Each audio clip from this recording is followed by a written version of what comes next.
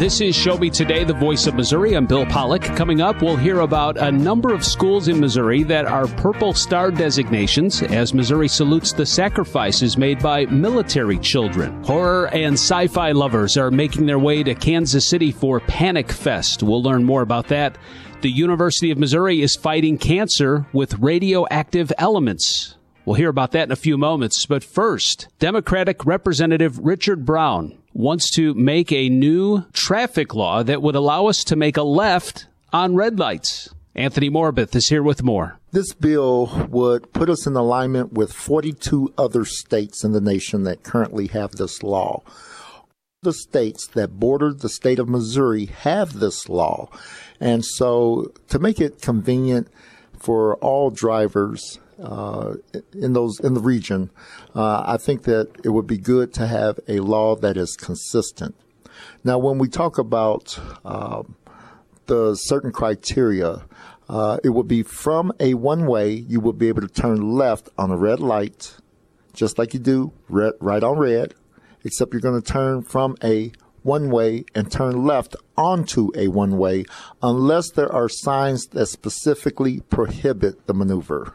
I will tell you, as someone who's moved around as often as I have, you never quite think about turning left on red. And I'll be the first to tell you, I've actually never heard of this sort of thing being permitted and being allowed, despite that. So this is relatively new to me. But the one thing that you said, which I kind of wanted to focus on for a moment here, one-way street to a one-way street, because not here to assume or generalize, but those who may be half listening will be like, what? There's a representative looking to allow turning left on red in Missouri? What's going on here? So a one-way street, so obviously not a two-way street. So drivers going in one direction, turning onto another one-way street. Yes, oftentimes you'll see these configurations in downtown settings, such as Kansas City. By the way, Kansas City, Missouri does have a city ordinance that does permit this maneuver, because for these congested areas of the city, it alleviates some of the traffic congestion. It's also a matter of convenience. We had traffic engineers take a look at this, come in and testify in favor of the bill. MoDOT is also in favor of the bill. It doesn't affect a whole lot of MoDOT roads. There are a few, but again, they came in and they testified for informational purposes, and it did not seem like they had anything bad to say about left turn on red.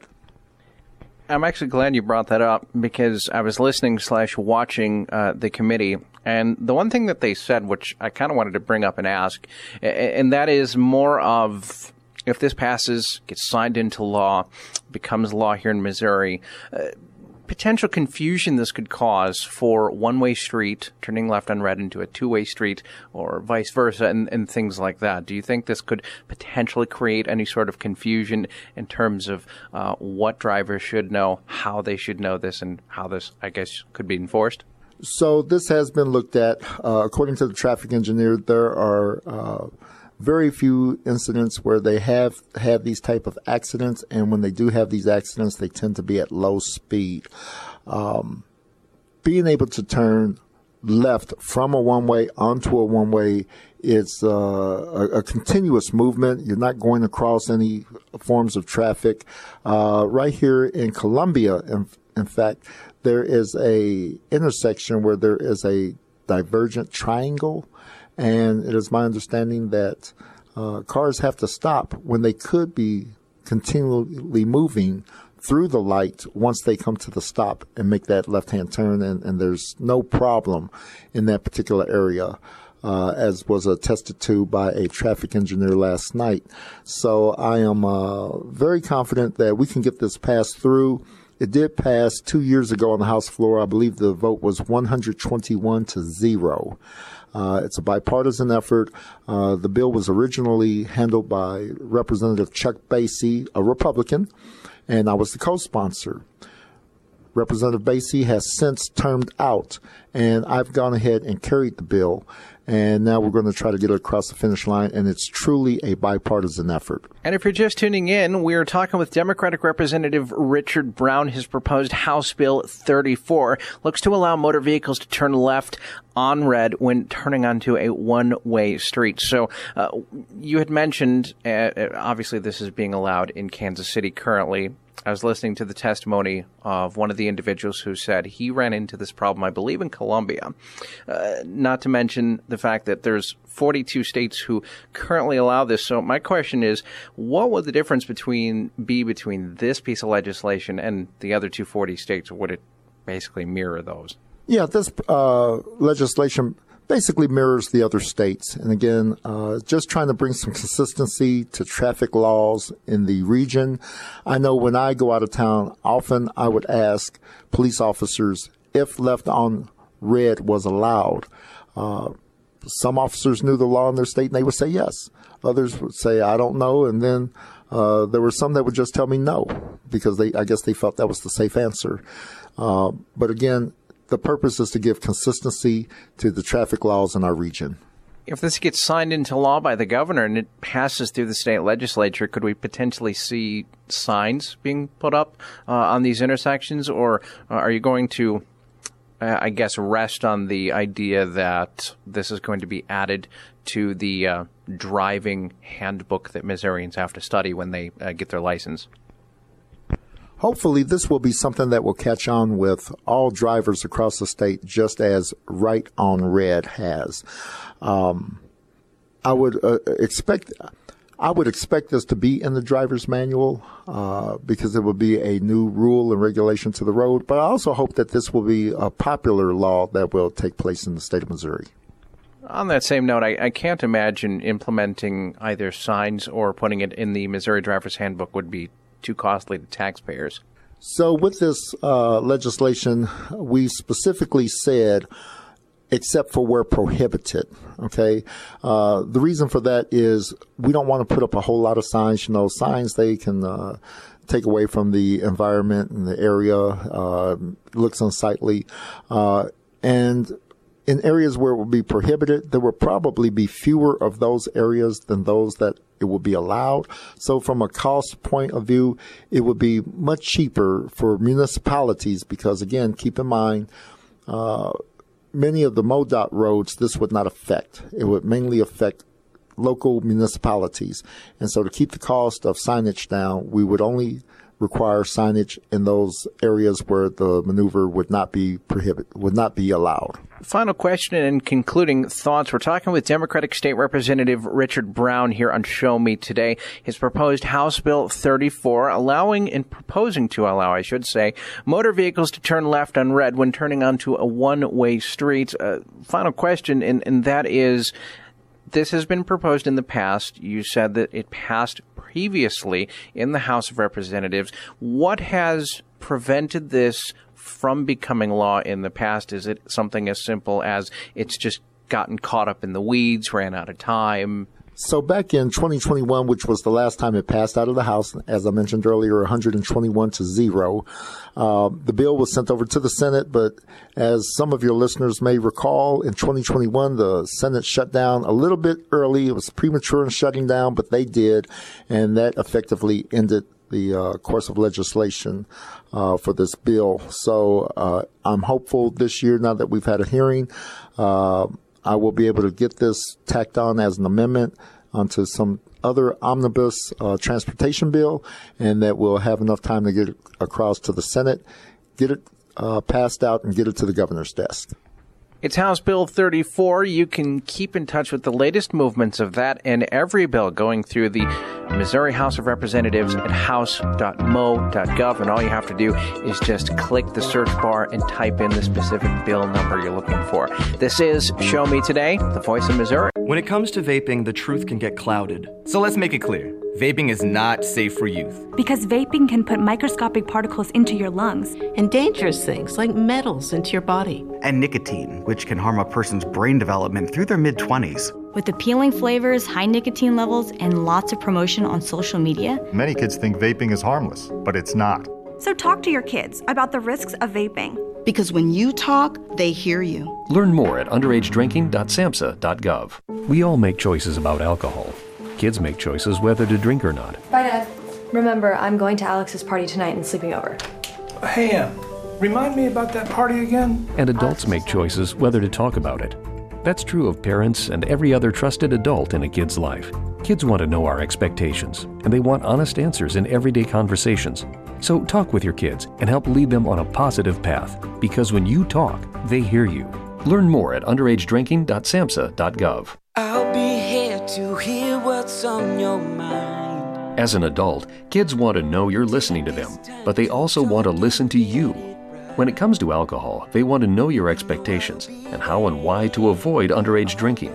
Talking early and often about it in everyday conversations reinforces your message and keeps lines of communication open. For more information, visit underagedrinking.samhsa.gov. I'll be by your side. Over the past few years, the COVID-19 pandemic has affected how we live our daily lives. Today, 1 in 5 Americans experience emotional and mental health challenges, but many of us do not understand what we are facing or how to ask for help. At the American Psychiatric Association Foundation, we work every day to eliminate stigma, combat mental illness and substance use disorders, and advance mental health. If you or someone you love needs help, you are not alone. Please visit mentallyhealthynation.org to learn more. Do you worry about how much someone drinks? Do you feel angry or depressed most of the time? Do you feel neglected or unloved? Do you feel that if the drinker loved you, she or he would stop drinking? If you answered yes to any of these questions, you are not alone. Not everyone trapped by alcohol is an alcoholic. Families and friends are suffering too.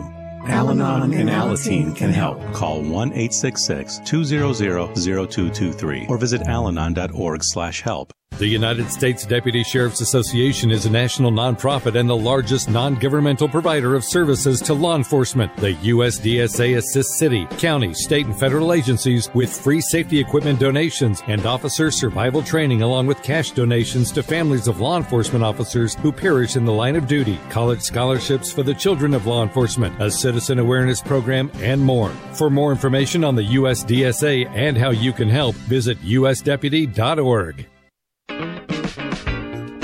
Back on Show Me Today, the University of Missouri is the only university in the U.S. to create cancer-fighting radioactive elements called medical isotopes.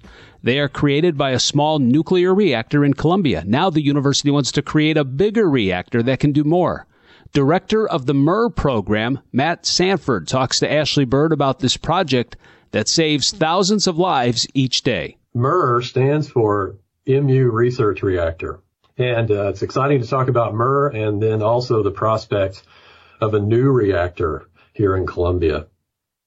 So you might not know that every year more than 1.6 million cancer and cardiac patients are treated or diagnosed using the radioisotopes that MUR produces. And without MUR, the U.S. would completely rely on imports of these critical radioisotopes to treat its patients. One of the reasons MUR is able to do this is MUR is the most powerful university-operated reactor in the United States. And it is a specially designed research reactor, not a power reactor that is used to generate electricity. This reactor is uniquely able to produce medical radioisotopes in the fight against cancer.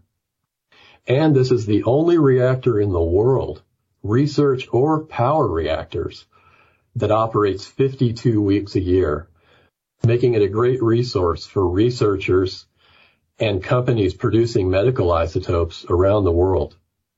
Matt, tell me, how is it, there's power and then there's the creation of this radioisotopes. What are some of the key differences between the two?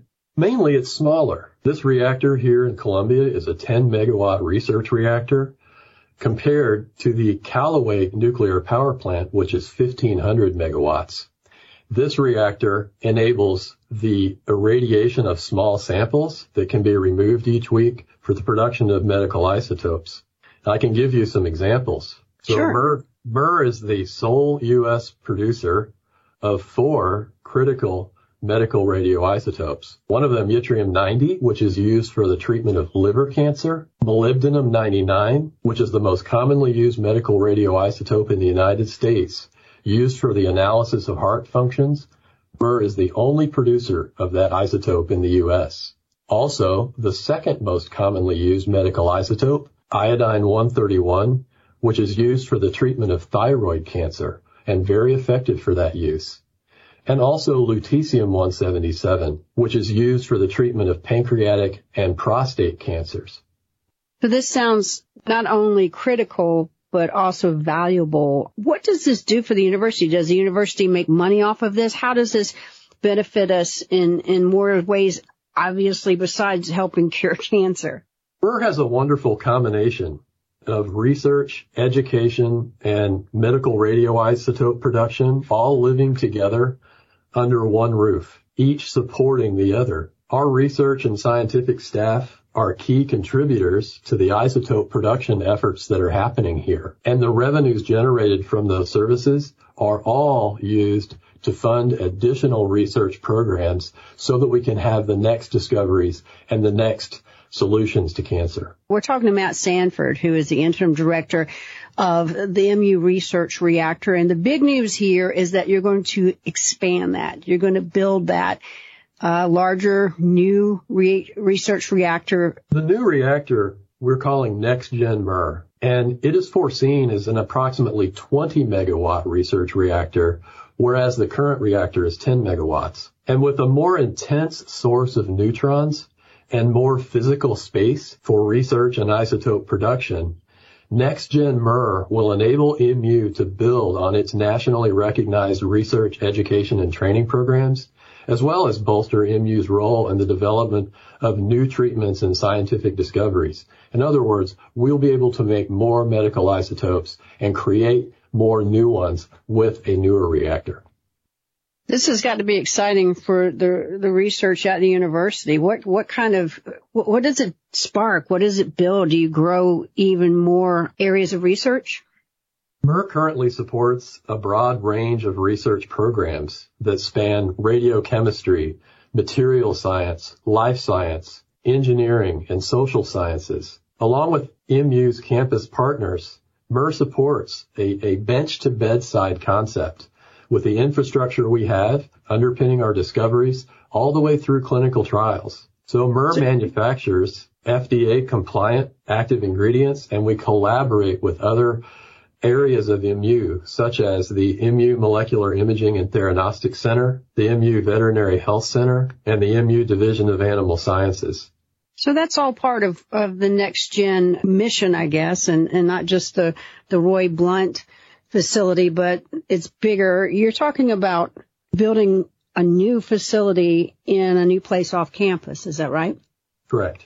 So tell me more about that. The current one's on campus? The current reactor is on campus, and we envision the new reactor, the NextGen MER reactor, would be built at the Discovery Ridge area south of Columbia. And that's a lot more space. Then talk about safety. How since this is very close to, residential areas and stuff, what kind of safety can you guarantee our listeners? Well, safety is always number one at MER, and a nuclear reactor is located inside of a special building. And like any building, you need a construction permit, and construction permits for this kind of facility are not only managed by local and state agencies. They're the responsibility of the Nuclear Regulatory Commission in Washington, D.C. And the NRC would issue a construction permit for the new reactor facility, and later they would grant an operating license after the design and construction is completed. And those licenses are only issued when all the safety requirements are met. And MER has a great track record, an excellent track record over its 56-year history of safety and regulatory compliance. I mean, we clearly are talking about you're issuing a request and all of that. So I guess is you're on track. Let's say best case scenario, everything is bidded out and everything's great. How long does it take to build a reactor like this? We're in the initial stages of the NextGen MER initiative, so the timeline is still being determined. So the first step is the request for qualifications, request proposals to solicit interest from qualified parties. We expect this process will take 2 to 3 years. Construction and completion will be dependent on the final designs, but we anticipate NextGen MER will take approximately 10 years to plan, design, and construct. I imagine it's kind of a well-kept secret still around Columbia, that this is going on 52 weeks a year, and now it will bring even more research and more things. Now, does this explain to folks how revolutionary this is on a national and a worldwide scale? So, nuclear science is an amazing field of study, and what's happening here at the University of Missouri and at MER in many ways is unique in the world. And there are so many practical technologies that depend on research reactors, and we have an important job here at the reactor, researching and producing nuclear medicine. This is a branch of healthcare that uses tiny amounts of radioactive material to take images of our internal organs and diagnose and treat disease. And every day, thousands of people receive a heart or a bone scan in hospitals all over the country, and the medical isotopes inside these drugs are made right here in MU's research reactor. So we're talking about a project that'll grow business and the economy exponentially across mid-Missouri. Yes. The university's mission is research, education, service, and economic development. And MER is a destination for companies who need these critical life-saving medical radioisotopes. And we often work with them to site their operations at or near the reactor. That does bring jobs and great people to the Columbia area. You're listening to Show Me Today, the Voice of Missouri. We're talking with Matt Sanford, who's the interim director, MU Research Reactor. And we're talking about the possibilities of the next gen MURR or MER. How excited is your staff about this and its potential as your job in directing this project, this program? How excited are they about what this could do? They're extremely excited. So it's a 24/7 operation here at the reactor, and making medical isotopes is a real team effort here with work going on around the clock. And the employees at MER know that they're saving lives, that they're doing something that no other university can do, no other reactor can do in the United States. And this will grow, as you mentioned earlier, grow that research, so they're probably very excited about that too. They are. And the recent approval of new drugs by the FDA uses a technology called targeted radiotherapy, which is changing the way cancers are treated. Targeted radiotherapy has allowed doctors and scientists to connect radioisotopes, like the ones made at MER, to molecules that when they are injected into the body go directly to cancer cells and kill those cancer cells. Are we nearing, this is a question I'm sure you get asked all the time, and it's unfair, but are we getting closer to really nailing some of these cancers? The new advances in targeted radiotherapy have been very effective. And every day, researchers are developing new radioisotopes and new targeting molecules to target different cancers. There are over 1,500 studies happening in clinical trial studies right now using these technologies, and over half of those new agents would require isotopes that would have to be made at a reactor like MER or MER NextGen. Thanks for joining us on Show Me Today, the Voice of Missouri. Meet Ed, movie buff, animal lover, safe driver. 5 years of driving an ambulance teaches you a thing or two. If people knew what I know, lives could be saved. When I see a car trying to rush past a turning bus, I get concerned. You see, when big vehicles turn right, they have to swing wide to make the turn. And that's a lesson you don't want to learn the hard way. When trucks and buses turn, let's you and I wait. It's our roads. It's our safety. Visit www.sharetheroadsafely.gov. If you're talking, they will hear you. Why are we getting killed like this? Kyle's not here. Got caught drinking beer in the park a couple of nights ago. Really? Yeah. 0 tolerance. He's out for the season. Harsh. Hey, he knew not to drink. We've made that clear to all of our kids, right? No, not really. Bill, if we don't tell them what we expect and why they shouldn't drink, how are they going to know? Talk. They hear you. For more information, visit underagedrinking.samhsa.gov. All the talks we've had over the years, including what you've told me about not using alcohol and other drugs, they stick with me. And believe it or not, they really do make a difference, especially at times that matter most. Hey, want a drink? No thanks, I'm good. So thank you, Dad, for talking and preparing me for what's ahead.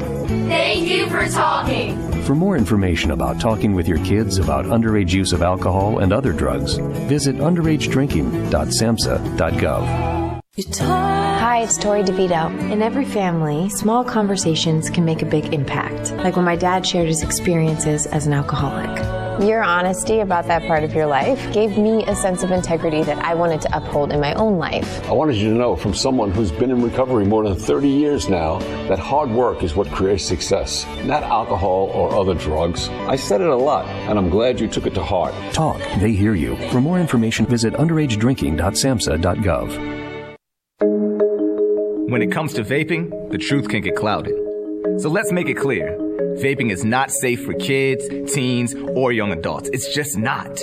Because vaping can put microscopic particles into your lungs. And dangerous things like metals and volatile organic compounds into your body. And nicotine, the same highly addictive substance found in regular cigarettes. Nicotine can harm a person's brain development through their mid-20s, affecting learning, memory, attention, and impulse control, and priming the brain for other addictions. Vaping products also come in kid-friendly flavors that can make them appealing to youth. And many kids also use other drugs, like marijuana, in vaping devices.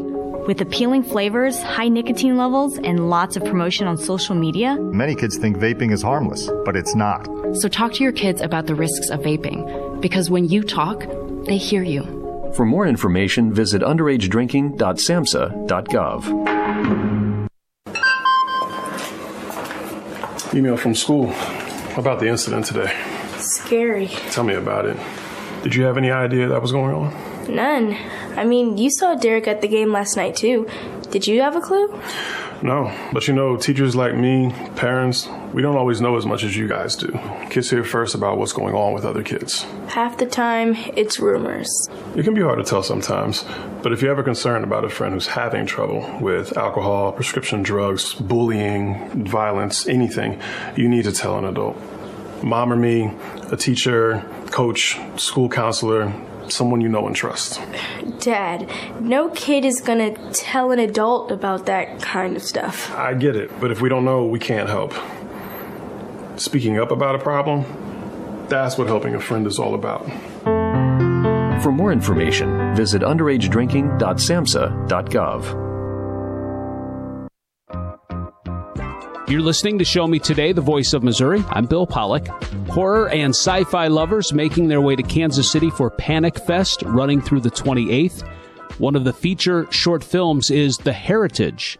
Director and writer of the film, Andrew Rudder, and leading actor, Catherine Giorgio, are here with Marshall Griffin to discuss the making of the film and its role in Panic Fest. How did you two hear about Panic Fest? Or was there, I know there's a producer that's involved in this as well. Was he involved in getting this film shown in Kansas City?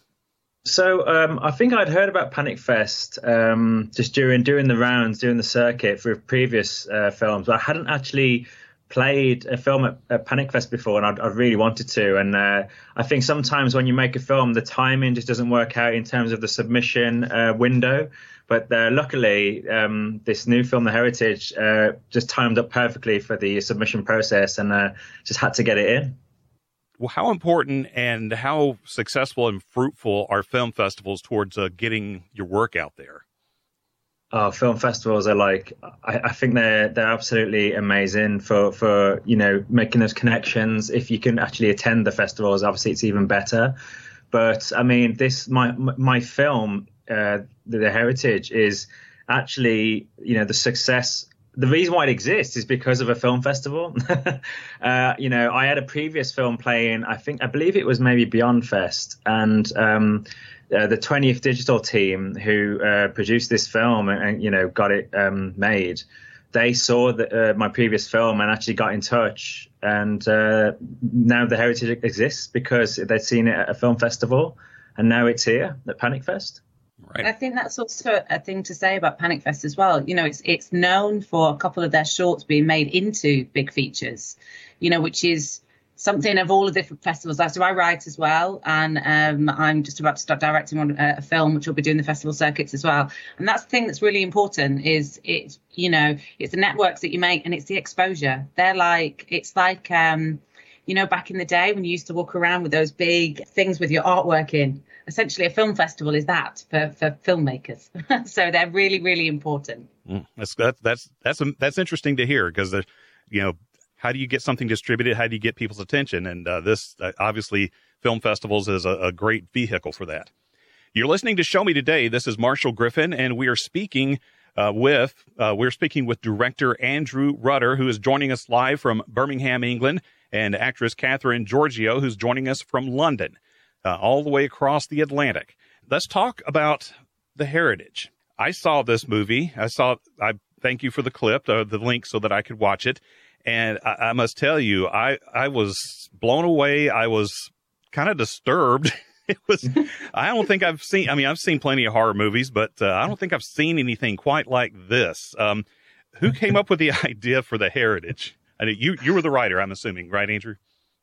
Yeah, so me and a co-writer, Chris Butler, I had the idea probably about 10 years ago. It was just one of those ideas that it always kind of made me laugh. It always kind of kept me interested. And I just think sometimes an idea, if it lingers around long enough, it usually means it's begging to be made. And unfortunately, at the time when I had the idea, it's as you know, it's quite heavy on the prosthetics and all the effects in there, the practical effects. And at the time when I had the idea, I just thought it's not possible to do this with no money, essentially, without it looking really silly, I suppose. And then obviously along come 20th Digital, and I pitched the idea to them, and then they love it, and then all of a sudden it's alive, so to speak.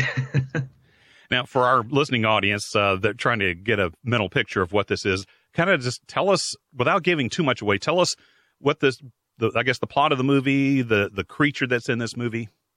Yeah, sure. So it's essentially about a guy who's gone throughout his life without knowing his dad, without knowing his biological father, and he's been given the opportunity to actually meet his biological father, and he's nervous, and he goes to the house, goes to meet him, and the dad turns out to be a big, giant, fleshy blob in a chair. And so he's not exactly what he expects him to be. And then the film essentially is about this meeting and what transpires. And Catherine, you play the son's fiance, and unfortunately, you go inside the house at the end of this. I do, very unwittingly, not knowing what to expect. And when I first read the script as well, I saw it on there's a casting website here in the UK, and I saw, there was a description of it and all of the with the 20th Century Digital that is backing, and it all sounded a bit too good to be true. And then I read the script and I was like, this is insane. I really want to be a part of this. And yeah, it's something that I think it's really good with screenwriting where you do stuff that the audience don't expect. And this film continually does that. Like, you never expect any of the angles that come into it. And I think that's a really interesting to watch.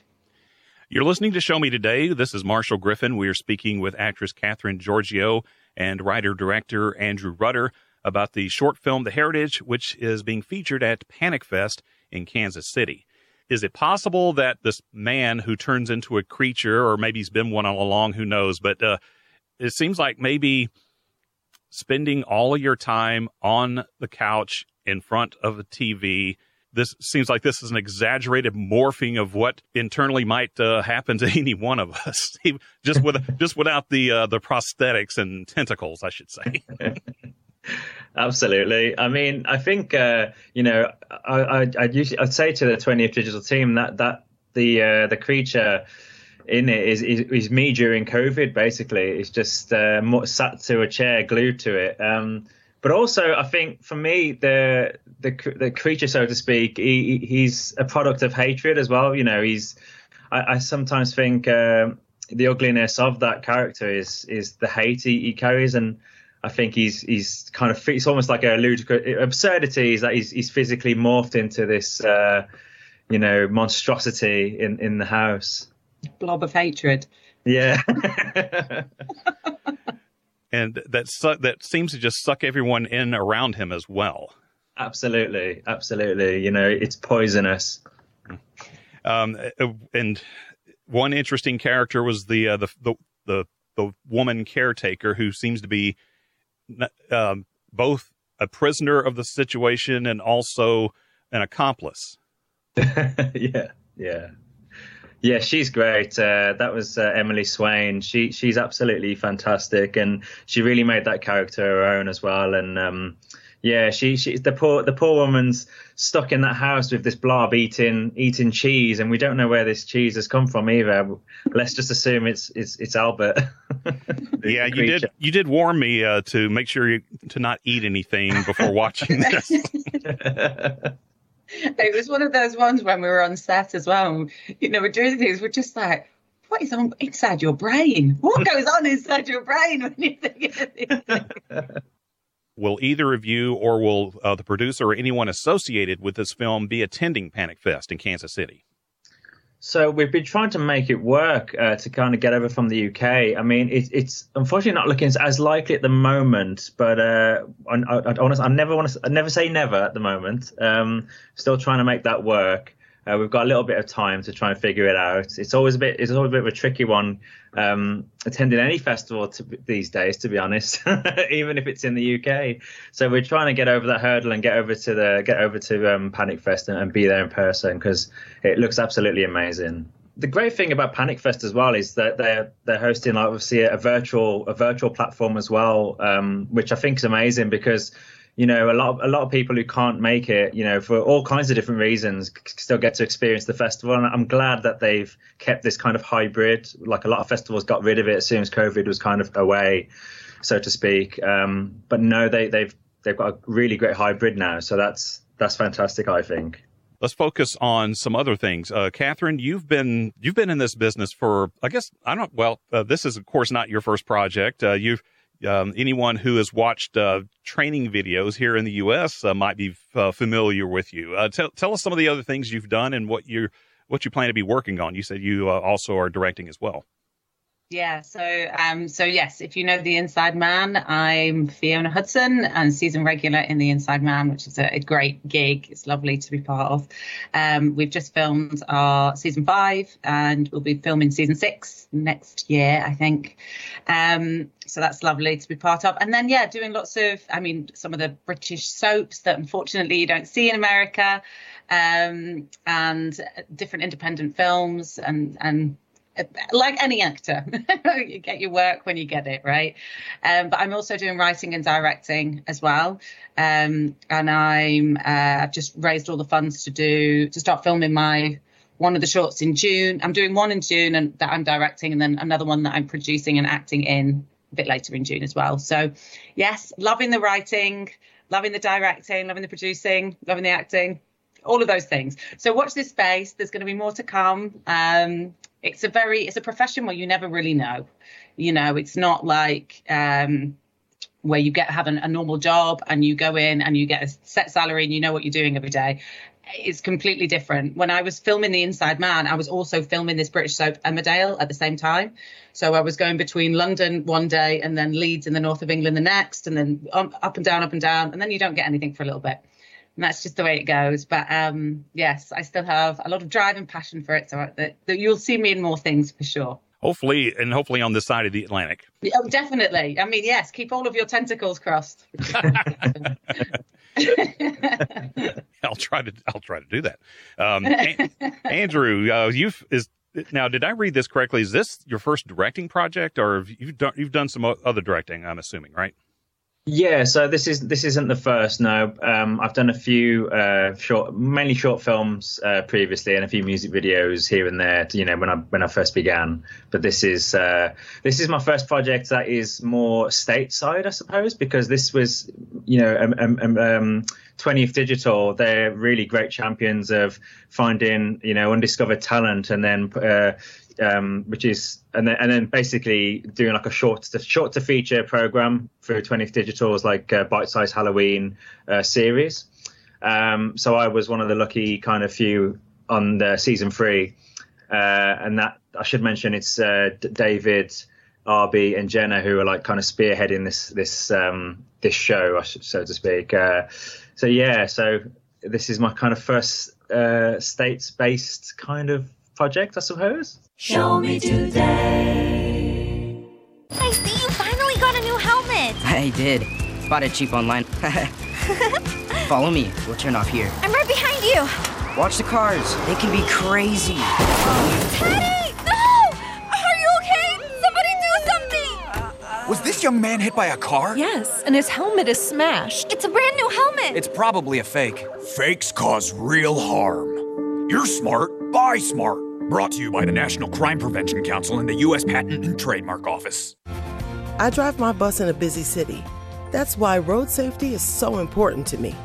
I know that I must slow down and be extra careful when I make a wide turn. Buses need more room than cars. Everyone can help keep our roads safe. Next time you're driving, remember to give buses plenty of time and space to finish turning before driving ahead. Let's all plan to share the road safely. Learn how at www.sharetheroadsafely.gov. I've been driving trucks for a long time. Safety is my #1 priority. I know that my truck has huge blind spots. That's why I remember to check my mirrors often for smaller vehicles. Everyone can help keep our roads safe. Next time you're behind the wheel, try to avoid lingering in those blind spots. It can be dangerous. Let's all plan to share the road safely. Learn how at www.sharetheroadsafely.gov. The first 3 years of every child's life are critical. Learn more about early intervention. How your baby or toddler plays, learns, talks, acts, and moves give important clues as to how they are developing. If you have any questions or concerns about whether your baby or toddler's development is on track, please call 1-800-515-BABY. That's 1-800-515-2229. Call 1-800-515-BABY. That's 1-800-515-2229. Do you worry about how much someone drinks? Do you feel angry or depressed most of the time? Do you feel neglected or unloved? Do you feel that if the drinker loved you, she or he would stop drinking? If you answered yes to any of these questions, you are not alone. Not everyone trapped by alcohol is an alcoholic. Families and friends are suffering too. Al-Anon and Alateen can help. Call 1-866-200-0223 or visit alanon.org/help. The United States Deputy Sheriff's Association is a national nonprofit and the largest non-governmental provider of services to law enforcement. The USDSA assists city, county, state, and federal agencies with free safety equipment donations and officer survival training, along with cash donations to families of law enforcement officers who perish in the line of duty, college scholarships for the children of law enforcement, a citizen awareness program, and more. For more information on the USDSA and how you can help, visit usdeputy.org. We're back on Show Me Today. Each April, Missouri salutes the sacrifices made by military children and some of the schools committed to serving them. Purple Star designations have been awarded to Warrensburg, Knob Noster, Blair Oaks, Carl Junction, DeSoto, Hickory County, and St. Clair. Elisa Nelson talks to Grace Mitchell-Tree, a junior at Warrensburg High School, about growing up in the military. Dandelions grow and bloom virtually anywhere their roots are planted. They symbolize happiness, strength, courage, endurance, and hope. Dandelion is a word sometimes used to describe America's military-connected children, from missing their deployed parent to making frequent moves and wondering if their loved one is safe. Their sacrifice is a lot to endure. During a ceremony this month at the state capitol, Missouri's roughly 12,000 dandelions were recognized for the strength and courage that they exemplify each day, and the schools who go above and beyond the call of duty to serve them. The Missouri Department of Elementary and Secondary Education launched the Purple Star program in 2021. For this year, the department has awarded 7 school districts and 4 schools with a Purple Star designation. This year's Purple Star school districts are Blair Oaks, Carl Junction, DeSoto, Hickory County, Knob Noster, St. Clair, and Warrensburg. Governor Mike Parson, a U.S. Army veteran, attended the ceremony. And I'm recognized like so many veterans across the state and across our country. But I will tell you the people that don't get recognized enough and why today is so important to me, what Brian's doing and why you're here today. Wives, mothers, fathers, sisters, brothers, and our children. Us veterans get recognized a lot, and rightfully so. But I tell you, you cannot do the job without the support of your family. And your family has to make certain sacrifices. Many of you in this room has probably went to several, if I'm guessing, duty stations. You may be in Missouri for a while, you may be in another state for a while, and that is the life of the military, of what it is, and the sacrifices that we make, and why it was so important for me to come here and just basically tell you thank you. State Education Commissioner Margie Van Dieven touted the program. She says the program is just one way to reiterate our state's commitment to our service members. Brian Henry is the Missouri Commissioner for the Military Interstate Children's Compact Commission.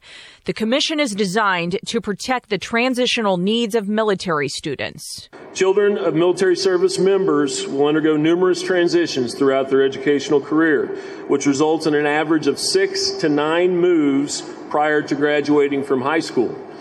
While these transitions are not easy, despite disruption, the strength and resilience of military children make them successful regardless of the school they attend, and their outstanding contributions enhance the educational experience of all children in their classrooms and their schools. Missouri has 2 active duty bases, Whiteman Air Force Base in west central Missouri's Knob Noster and Fort Leonard Wood in southern Missouri's Waynesville.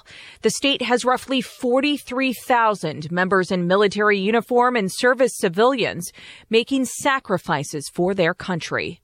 Colonel Daniel Deal, the commander of the 509th Bomb Wing at Whiteman Air Force Base, said military children experience life differently than other children. And in that experience, and with the support of our communities, it provides the support that our military children need to not only survive, but to thrive in this great land. Colonel Joseph Cleet Getz, Commandant of the U.S. Army Engineer School at Fort Leonard Wood, said military children play a crucial role. They're our biggest supporters for the folks in uniform.